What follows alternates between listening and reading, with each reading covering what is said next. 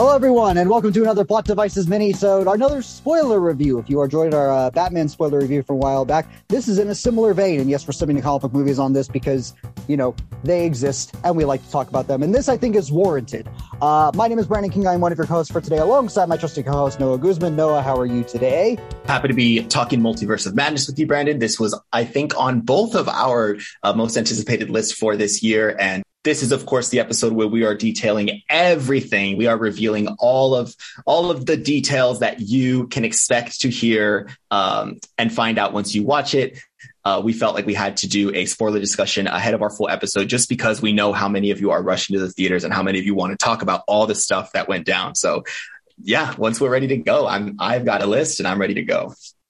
Yes, of course, we're talking all things spoilers and madness of Doctor Strange in the Multiverse of Madness, which, again, if you have not seen the movie, turn away from this now. We will have our non-spoiler review out probably next week. If you have seen the movie, which apparently a lot of people have, it's making a lot of money. Spoiler rounds are already going out online. We'll talk about that. Please enjoy this, and we will hop into it. So, Noah. Kicking this off, we are going to talk, how did this MCU film feel? You know, what is that immediate audience reaction that you and I had? This was a film that Brandon and I, for the first time, the Plot Device crew has seen the movie together in theaters. So, Brandon, I'm going to actually ask you first. Watching this film, tell me how you felt upon its, the start of the movie, and how did that kind of change as you were watching it, the viewing experience? Do tell. Felt a bit lackluster because I settled for a water couple. You had the full-blown stack spiel, so... Oh, I always got to have my popcorn, jalapenos, and I respect that. But no, even getting back into it, the idea of this, as you and I are both fans of the original Doctor Strange, like, we've wanted to see where that character has gone after the Infinity movies, and I think as far as an MCU experience goes, it's a little biased because we saw it, packed to opening screening, everyone reacting to the big moments as they were. But I think even in regards to the MCU tone, this takes the whole thing and flips it on its head for better or worse. And we will hop into everything that Raimi does with this. But I think it is one of the more unique offerings the MCU has ever done, again, for better or worse. Yeah, I think that's going to kind of dominate the discussion here, is that it's refreshing for Marvel to have this in its slate of so many, varying movies, and including varying heroes, and some of them kind of feeling familiar and others not feeling, as fitting or uniform, I guess I should say. And this is one of those. I think this is a break from what people have expected and what they've received time and time again with every Marvel release. And I'm thankful for that. I'm thankful that we got in, a legacy director. I'm a big fan of The Evil Dead, like I've mentioned before. And to have Raimi come in and, like you say, kind of come back to comic book movies, but this time already find establishment, for Spider-Man. I believe I was reading that was something that he kind of had to build with his crew, like from the ground up, establish character backgrounds and whatnot. But coming into the MCU, I wonder how a director feels having all these toys already kind of like played with and figuring out, how can I use them in my way, and use them his way. He does. Like this is a complete Raimi film. And I think it takes a little while for the film to get that, in order for you to feel that as an audience member.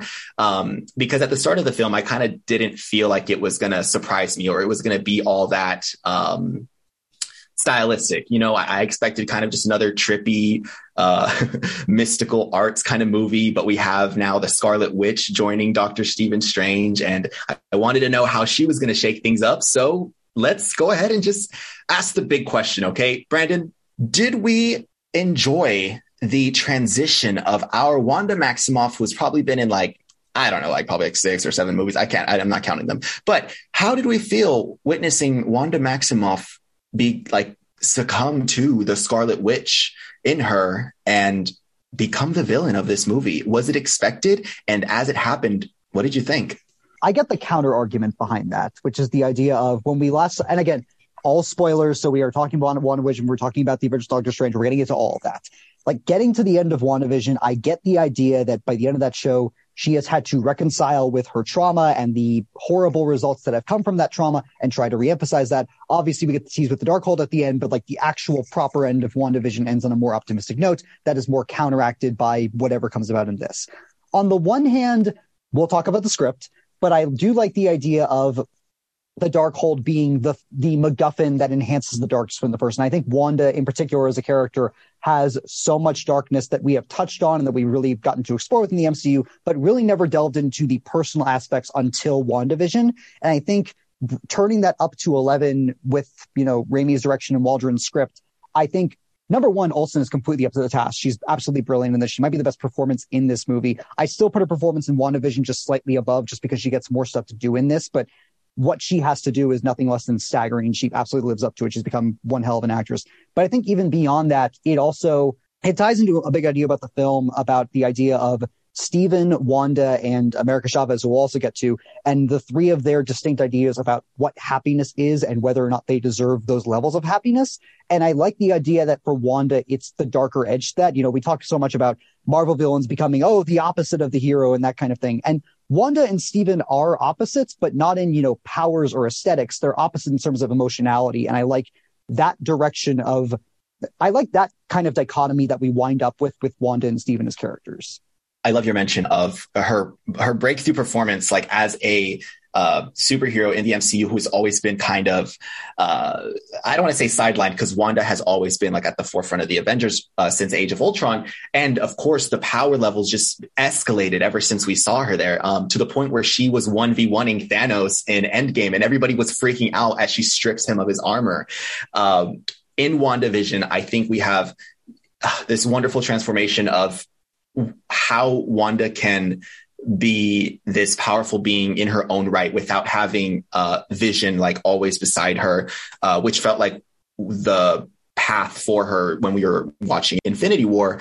Of course, I think I can't remember if they got married or not, but anyways, they didn't. And so now that we have her truly as an independent and now like at the peak of her power, because she is the Scarlet Witch, we learned from WandaVision that she is stronger than the Sorcerer Supreme. So going into this, all I can think is, are we going to get a showdown between the Scarlet Witch and Doctor Strange? Like, is that going to happen? Because I'm waiting for that moment. And so I'm watching the movie and I'm a little bit sweaty because I'm figuring out, okay, what is Wanda going to do here? And very quickly, I think Steven approaches her with this conversation about the multiverse, and it's revealed that she's actually the one hunting America Chavez. And I just feel like it was out of nowhere that our lovable, like our Wanda is now killing and like hurting people. What pained her so much to do in Westview, of course, in the city in WandaVision, was she manipulated an entire city. But I think the most, I guess, like painful thing you saw her do was really like choke. She was choking people around her. So now in the first 20 minutes of Multiverse of Madness, she's like incinerating sorcerers at the base that has all of the Kamar-Taj. That was painful to watch. Like I couldn't believe it, honestly, because it happened so quickly. And the reason why I brought up Game of Thrones earlier, for any listeners who watch Game of Thrones, the same kind of transition happens for one of our leading characters by the final like act of the series. And it makes you feel like it was like, it makes you question whether it was always planned to be this way. And so, once we discuss the film's ending, I think you and I will have different ideas of like where the future of Wanda and the future of this storyline can go. But my reaction was so much surprise, but also intrigue, because yes, she's at the peak of her power now. And while she's in the multiverse, there's no bars holding her back. She can really she is insane. This movie's insane. Okay. I didn't expect her to rip apart certain characters that we saw or blow their minds, but of course we get to that. So, before I start picking different pieces of this film apart, let's introduce some of the newer characters. So, we do have, in addition to the cast in, Xochitl Gomez, and she plays America Chavez, who is the superhero punching through dimensions, through multiverses, in other universes where there are the same, like there's different Stevens, there are different Iron Man, there are different Captain Marvels, they're across different universes. America Chavez is one of a kind. And I think that's so special about her. And so at the start of this movie, she's running from somebody. We know that she's being hunted. She's with a variant of Doctor Strange and he is killed. And so she ends up on the Earth that we know with all of our familiar heroes. And that's where she meets Stephen Strange. And that's where this quest kind of begins about the multiverse. And that's when Doctor Strange goes and confronts Wanda, and Wanda attacks. So plenty of new things going on here, but a lot of it coming at you at once. Brandon, just focusing on America Chavez, how did you feel about this addition to the heroes that we know? See, that is, I think, and I do want to bring up Social's performance in this. I want to talk quickly about the costumes, because you had mentioned the idea of cosplaying as America for Halloween, which I'm all for. But I also think that leads into, I think America's costume is great. I think even in the comics, it's not that complicated. And again, I should preface, I don't have much experience with America Chavez in the comics, only like brief mentions here and there. But like, I like the comic costume. I like how it translates. I like how her powers translate. I think the star portals could have been so goofy, and yet they kind of work for what they need to be. But beyond that, I just wanted to quickly mention, I love the intro alternate Doctor Strange costume. I love later on with like the zombie look, but I love like the tied. I know he makes fun of the ponytail. I like the ponytail, the whole like red and black gi looking thing. That being said, America as a character, I think, is the biggest casualty of the script. I think she's treated a bit too much like a damsel in distress for her own good. That being said, she is still given a lot of agency for what she needs to do for the story. And Xochitl Gomez, I saw her in Babysitter's Club like a year and a half ago when she was announced for this. She's delightful in that, and I think this is a great launching off point for her as an actress. I cannot wait to see what she does next. I would love to see, frankly, a Wong America series, because I love the idea of, well, if Ned's forgotten his memories from No Way Home, let's get a, young magic prodigy in America. That could be really cool. But if you want to point to shortcomings in the script, I wish they had given her more to do that wasn't just being captured by Wanda. And what's unfortunate is, as soon as it does give her more to do, once they do travel about the multiverse and she can kind of serve as a guide to Doctor Strange, that's immediately like it's moved on from. And I felt like in this movie, we have the title Multiverse of Madness. I think we have the wrong title here. Like, I think that it was a mistake naming this Multiverse of Madness when we did not experience a multiverse that felt like more than a handful of universes. I think that this movie, when it comes to like its heavier plot points, I think it has to do with the Darkhold. I think it has to do with the Scarlet Witch being drawn and like seduced by this power. And so I feel like in a movie where I expected to be hopping about universe, and seeing so many different versions of our characters, we got lucky to see 3 Doctor Stranges. Or I'm sorry, maybe I think it's actually 2, because one of them is just the undead. And technically 4. Yes, you're right. No, you're right. I remember, because there's the Dark Stephen Strange. There's the one with the universes. There's ours. There's the initial one. There's the one from the Illuminati universe, and there's the Incursion one. Incursion. Oh my gosh, Brandon. Okay. This movie leaves me questioning, because I'm thinking about multiple universes. I'm thinking about variants. Okay. I'm thinking about the Loki series, and it makes me question, if I was applying intelligence to this movie as a viewer, I don't really understand if variants are the same thing as another universe's version of you. I think that's exactly what it is, isn't it? Ha! Okay. No, perfect. Perfect. I could have sworn, did Loki not establish the concept that like variants are just other yous from different universes? Yes. And Loki series was all about him traveling with the TVA, and who we don't see any of in this movie, which is a little weird.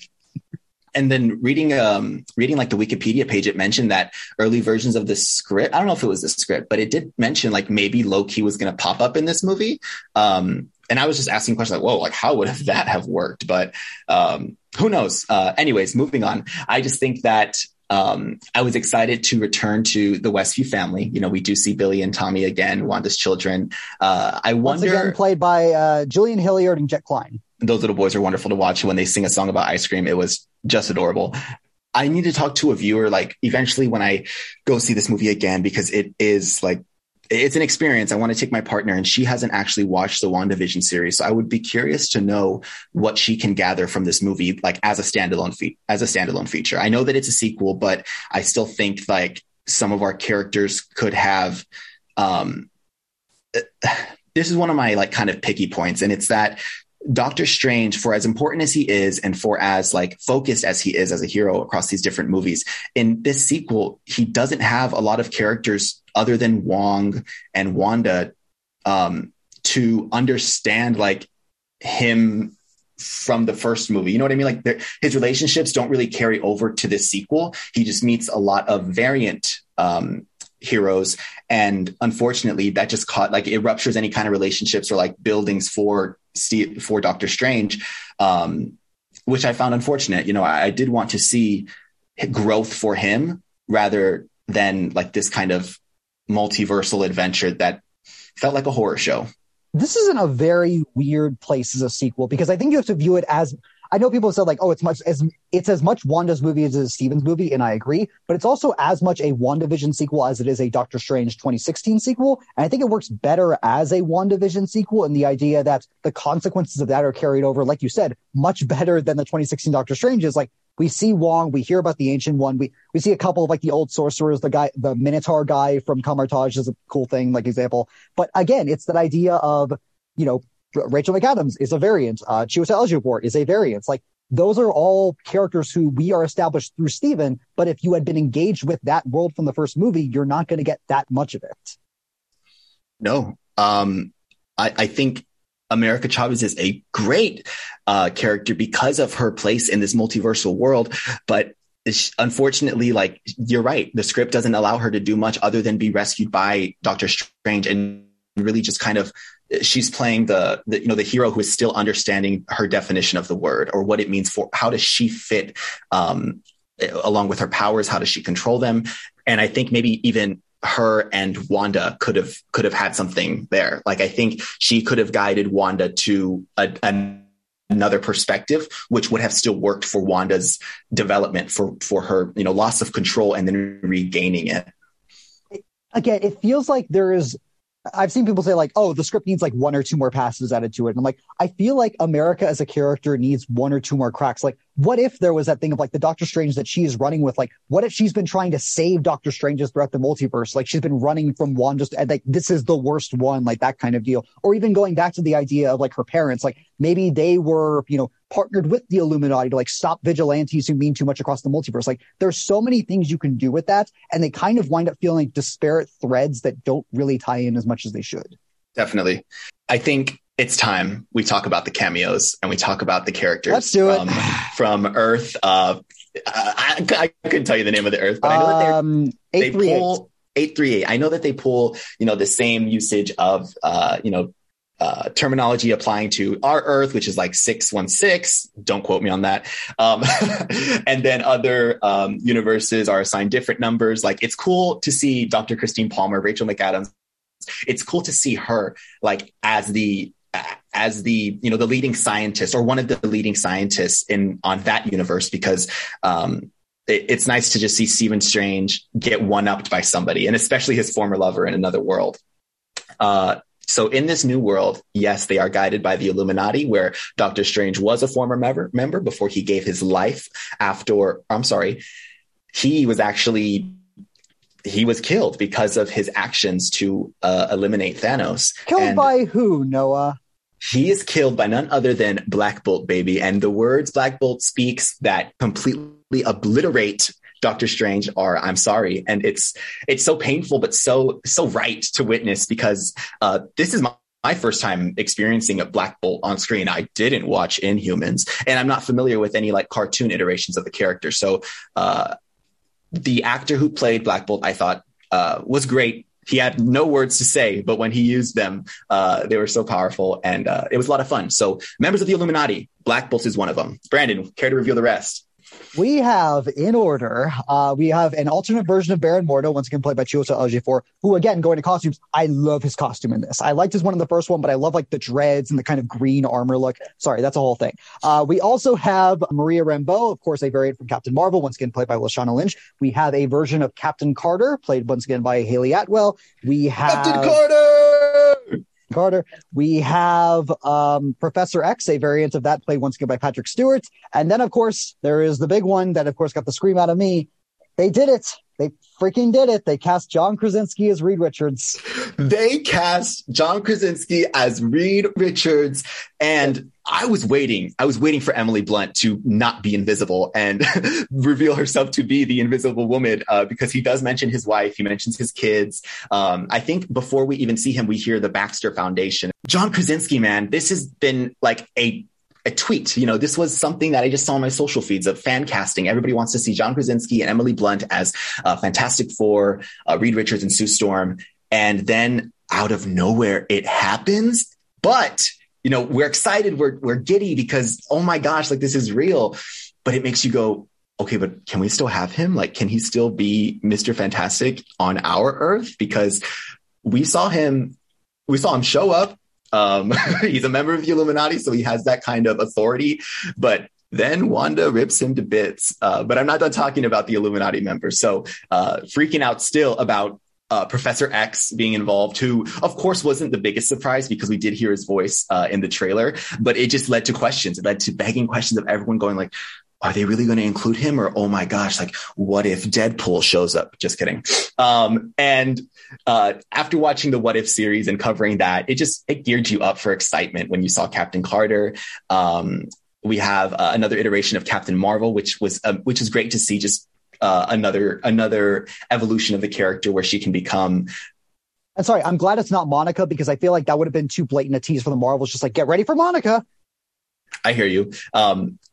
But I mean, I love the continuity, not continuity, but the consistency with at least keeping the Rambos around. You know, we did have Rambo in WandaVision. So to now have her mother here on this Earth, it was just great. And then Mordo, unfortunately, can't carry his character's development from the first film because he is a variant on this Earth, because he was Doctor Strange's like ally and companion when this version of Strange was alive. And so when he sees our Doctor Strange, it's so weird to talk about. When he sees our Doctor Strange approach him, he greets him like a friend, you know, a familiar. And I'm like, this isn't where we just were. Like you just swore like vengeance on Doctor Strange for abusing his power in the first film. And where is that? You know, can that show up a little bit? And then they give us a fist fight between the two, but it still felt like something was missing there. And he was one of the pieces that could have been carried from the first film to actually make his Doctor Strange's relationships matter. So how did you feel about Mordo and members of the Illuminati? I like the idea of the alternate Mordo. I like the idea of, especially if you're a fan of the first film, going from like where we see him at the end, it's like, screw magic, I want to get rid of it all, to going to another universe where he has embraced it all to become the Sorcerer Supreme. Like, that's an interesting idea. At the end of the day, though, the cameos to me felt a bit hollow, especially because of the fact that that whole Illuminati sequence goes for way too long and I think does way too little other than just establish the concept of the Illuminati. Like, someone actually made the joke online of just like, I wonder, conspiracy theory, if, Disney just bought Fox to kill off Fox Marvel characters. And I'm like, well, there's your exhibits A and B, which I think is kind of funny. But it leads to that idea of, I think Mordo makes for a good foil to Strange, but it's still a little disappointing that it's been 6 years and throughout every other Marvel property, we have no idea what, Prime 616 Mordo is doing. Like, you have a movie which is all about the idea of a magical witch going through the multiverse to destroy everything. Mordo was talking about that in the last movie. We could have him as an antagonist for this. Oh boy.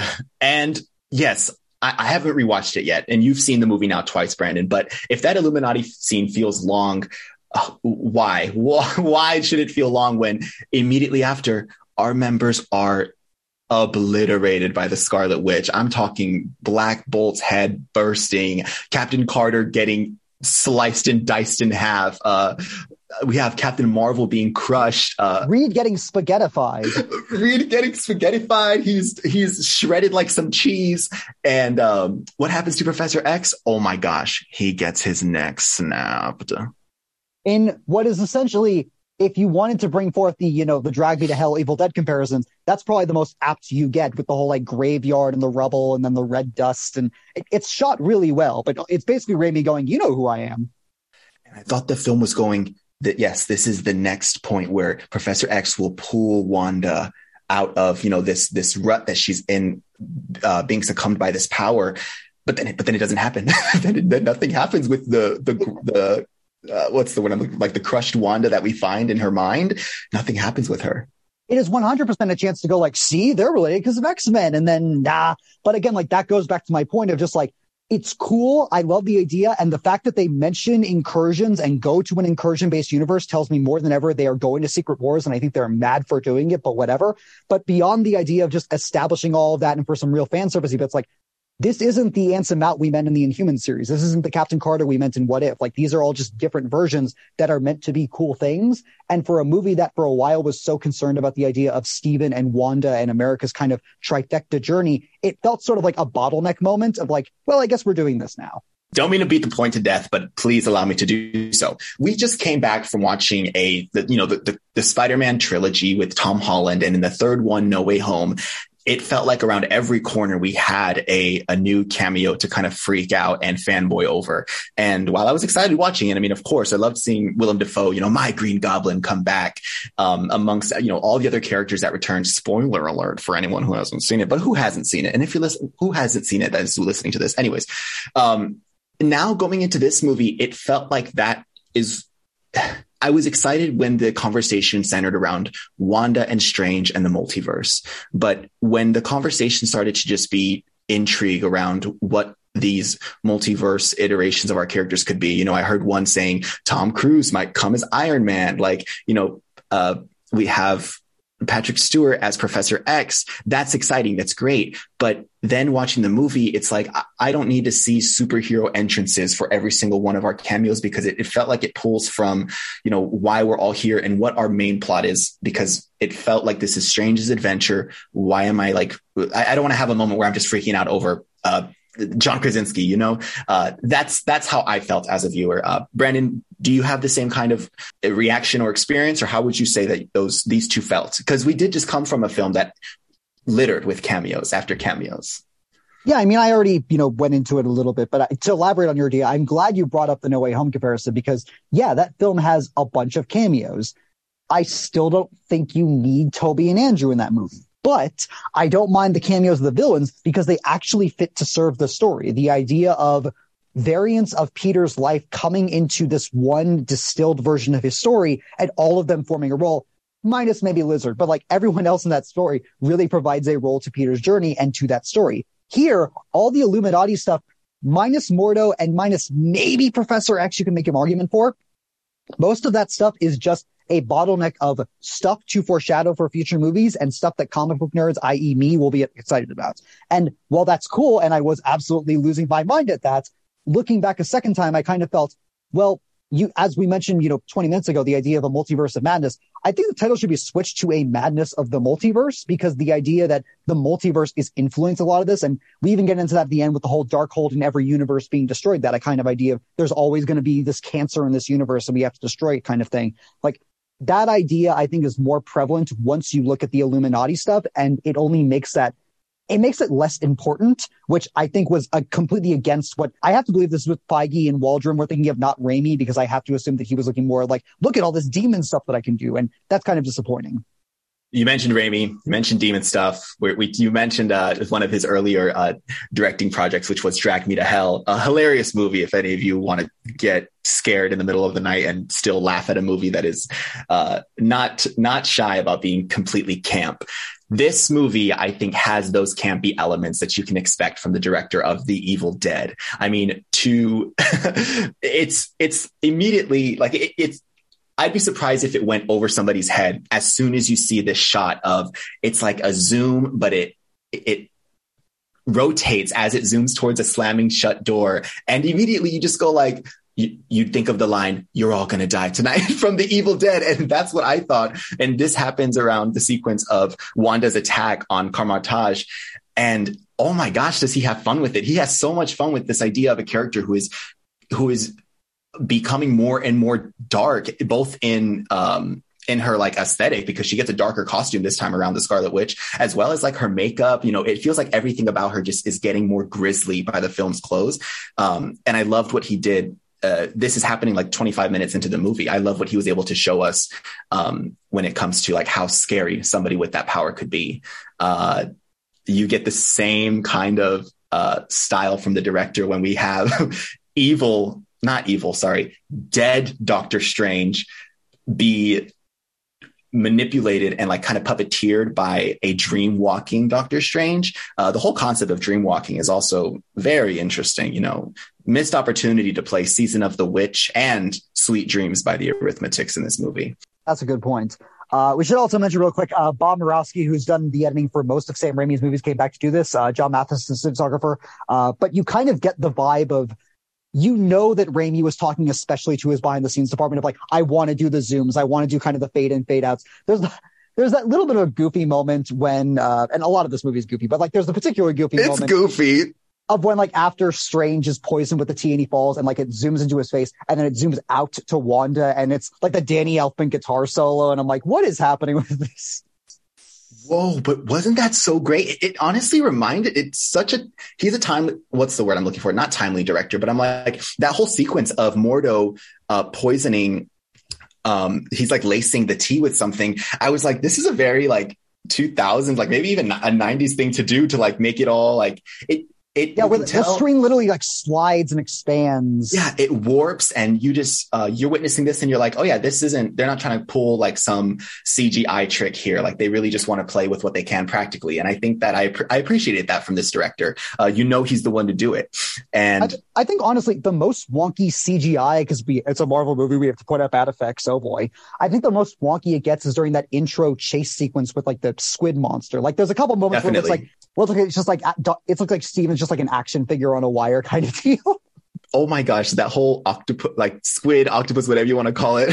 Yeah. They did not have to add in that popping with the sound. Eye. When the eye popped out of this head, I loved it. I lived for that. But that was one of those campy moments where I just thought, this movie's going to be fun. This movie's going to be a hell of a ride. And for the most part, it was, but I think it couldn't balance itself between being that campy, fun, horrorscape ride and then fitting in Scarlet Witch killing sorcerers, like, because that didn't feel campy. That just felt terrible. Like tonally, I think this movie suffers. I think it kind of asks Benedict Cumberbatch to, of course he's amazing. We love him. We love the beard. He often has to look at America or Wong and go, you're kidding, right? And then they go in and they dive into their action. And I don't know, like I felt missed opportunity.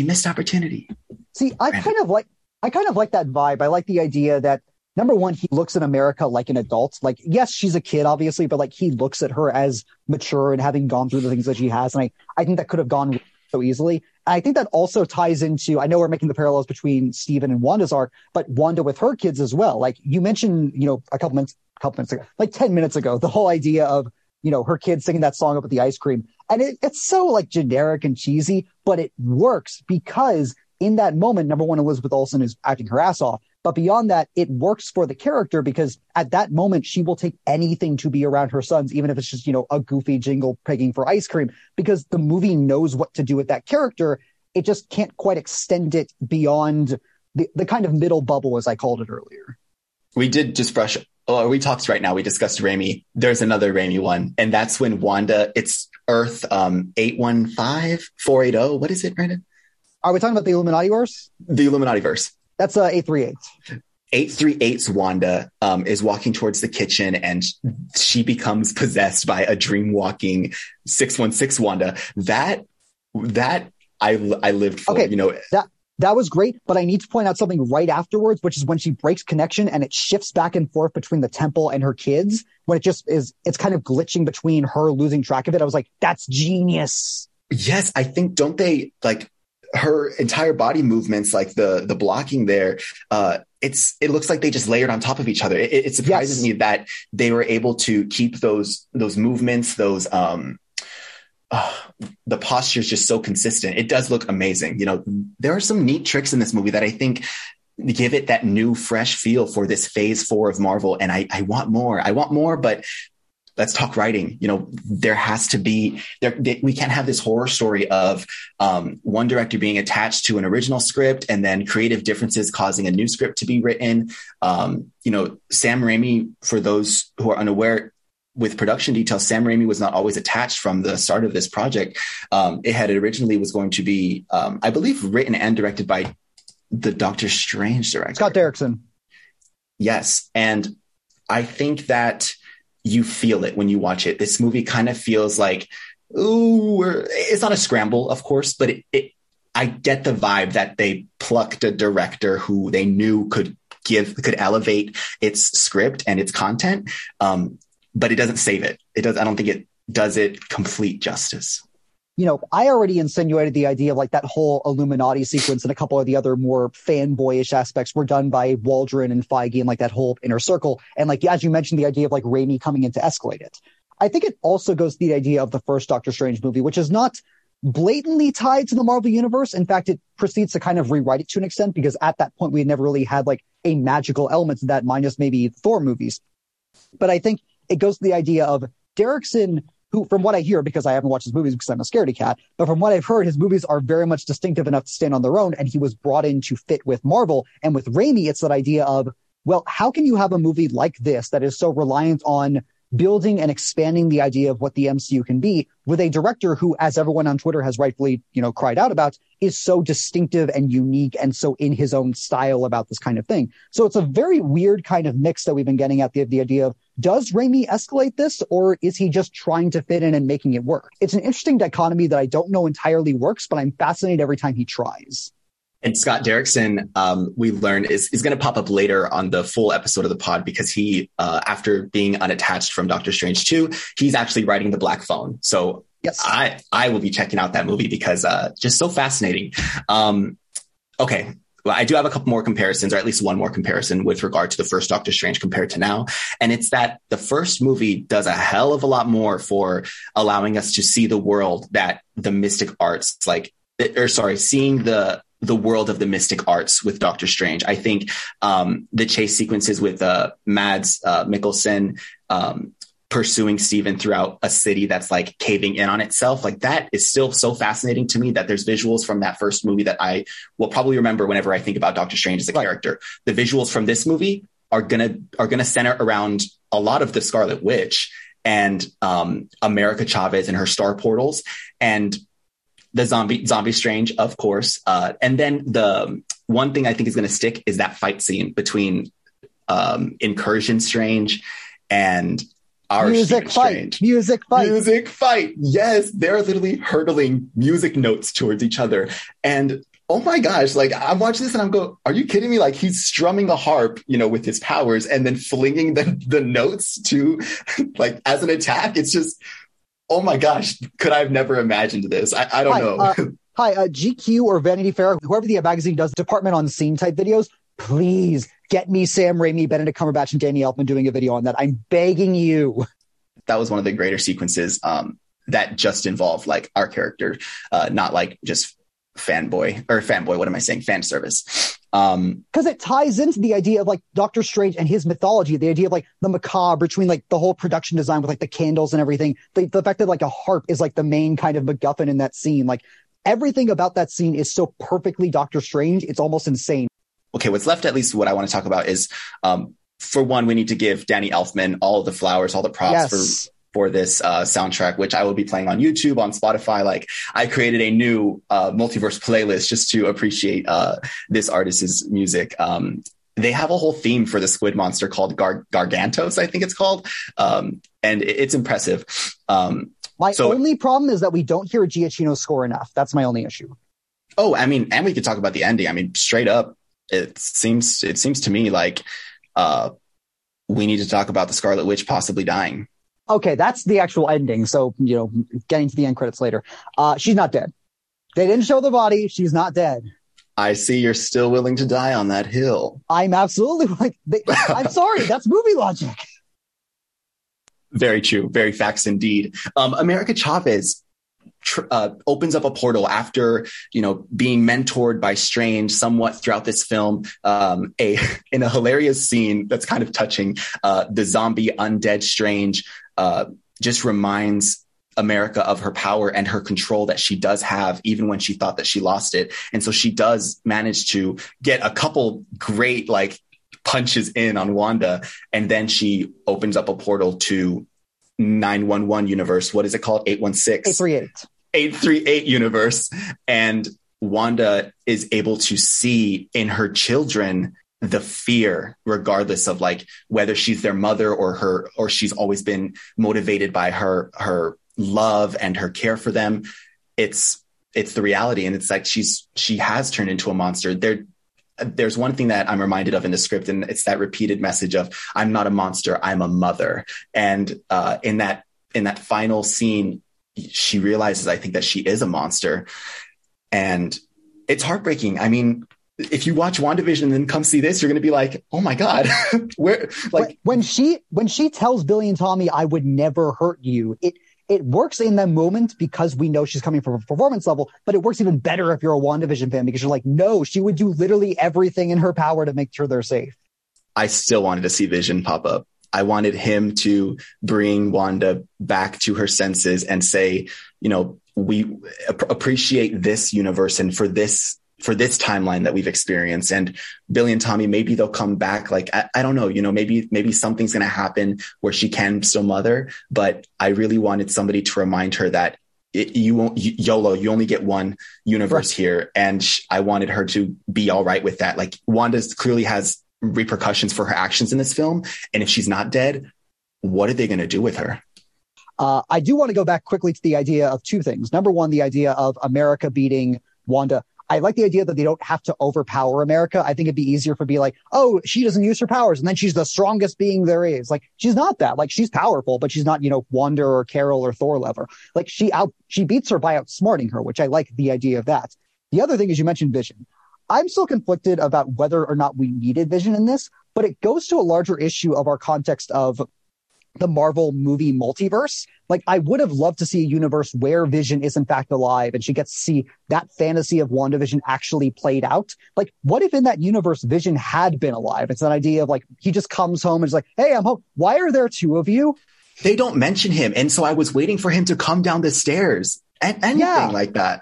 If she has this, like, she's not going to be a hero, but she won't be the villain. If she's like a dark influence just in another universe or in a separate, hell, we spend so much time on Earth. I wonder where else the Scarlet Witch can actually operate.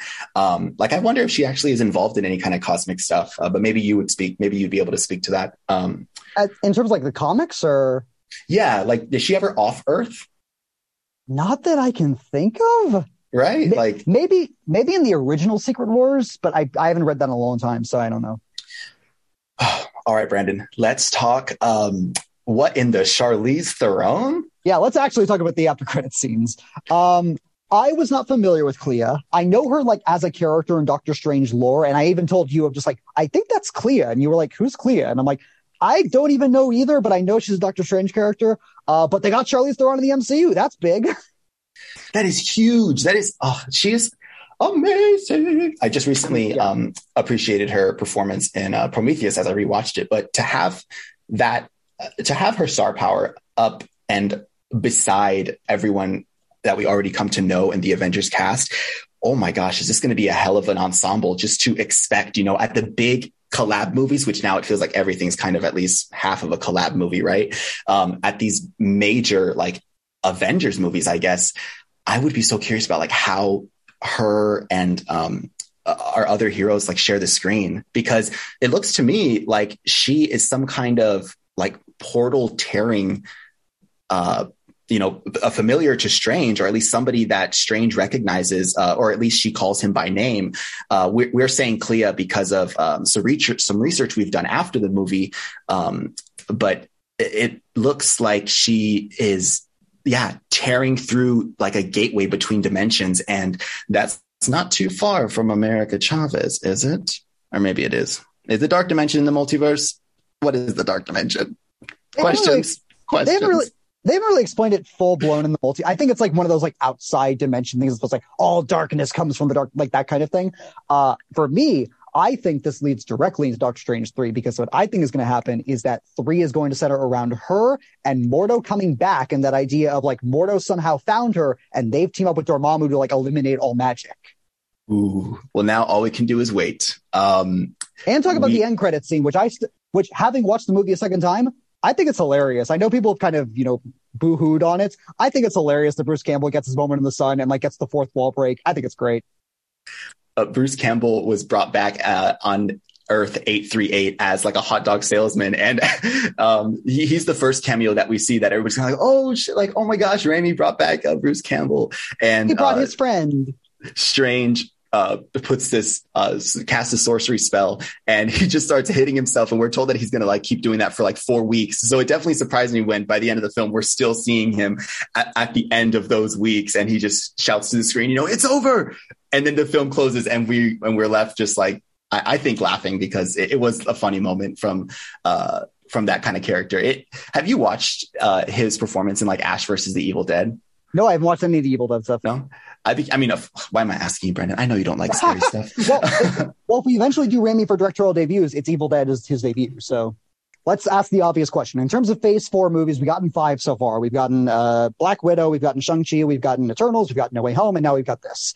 Noah, where does this rank for you? I will go first just to give you a minute to, think of your own ranking. For me, from 5 to 1, Black Widow is the weakest. Not that it's bad by any means. I just think it's the most streamlined of all of them. For me, actually, this is number 4. I love its ambition. I love its scale and style to it all. But again, I think the script kind of holds it back in that bottleneck thing that I kind of mentioned earlier. It's good. It's not quite great, but I would certainly recommend it as a fan of either Raimi's style or things like that. No Way Home is 3rd. I know I wasn't as high on it as, you and Sam were on our episode, but it was a great Spider-Man story, and it was a great kind of opening to where Peter's stories can be from there. Number 2 for me is Shang-Chi. I know I, again, wasn't super high on it. You could probably switch that in No Way Home for me, but I think it's really solid for what it is. And Destin Daniel Cretton did a great family story in the midst of a Marvel movie. And number 1 for me is Eternals. In terms of scale, in terms of characters, it just does so much right that I think is going to be recognized down the line in terms of MCU. So for me, 5 to 1, Black Widow, Multiverse of Madness, No Way Home, Shang-Chi, and then Eternals. Something special about the Phase 4 movies is when they have characters who are siblings, they definitely utilize that. For example, the sisters in Black Widow, as well as the brother and sister in Shang-Chi. And I really appreciate that. I think that it's just such a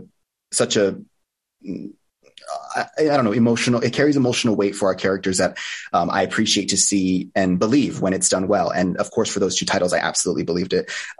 Let's go Eternals, because I fanboyed hard. And then it's going to go No Way Home, I would say Shang-Chi, Doctor Strange, and Black Widow. I think that's as good a ranking as any, and it proves why I am the actual villain of this podcast and this show. Thank you all so much for tuning into the madness of the spoiler review. And if you want to let us know what your favorite moments of this movie were, you can, of course, follow us and comment to us on Twitter and Instagram at Plot Devices Pod. That's Twitter and Instagram at Plot Devices Pod. You're probably listening to us on either Spotify, Apple Podcasts, or RSS feed. Why not subscribe to all 3? You can follow us on all there. Give us a rating if you like. We love to know how we're doing with the show. And again, comment on what you thought about this review and the other things. We're getting on schedule once again, back on track. Episode 25 is already out with reviews for things like Sonic the Hedgehog 2, the first 2 episodes of Moon Knight, and Everything Everywhere All at Once. Go listen to it. We had a ton of fun with that. And episode 26 will be out in the next couple days as well. And of course, you can follow Noah and myself on ASU Odyssey. Our writings are over there, including Noah's upcoming review for Doctor Strange in the Multiverse of Madness. That will be up hopefully in the next couple days. And again, social media links are all in the description. Go check those out there. So for that being said, Doctor Strange, the Multiverse of Madness is here. We hope we didn't spoil it too much for you. If you, for whatever reason, haven't seen it, go see it. It's fun. My name is Brendan King. I am alongside Noah Guzman. This has been Plot Devices Minisode spoiler review for the Multiverse of Madness. We'll catch you guys next time.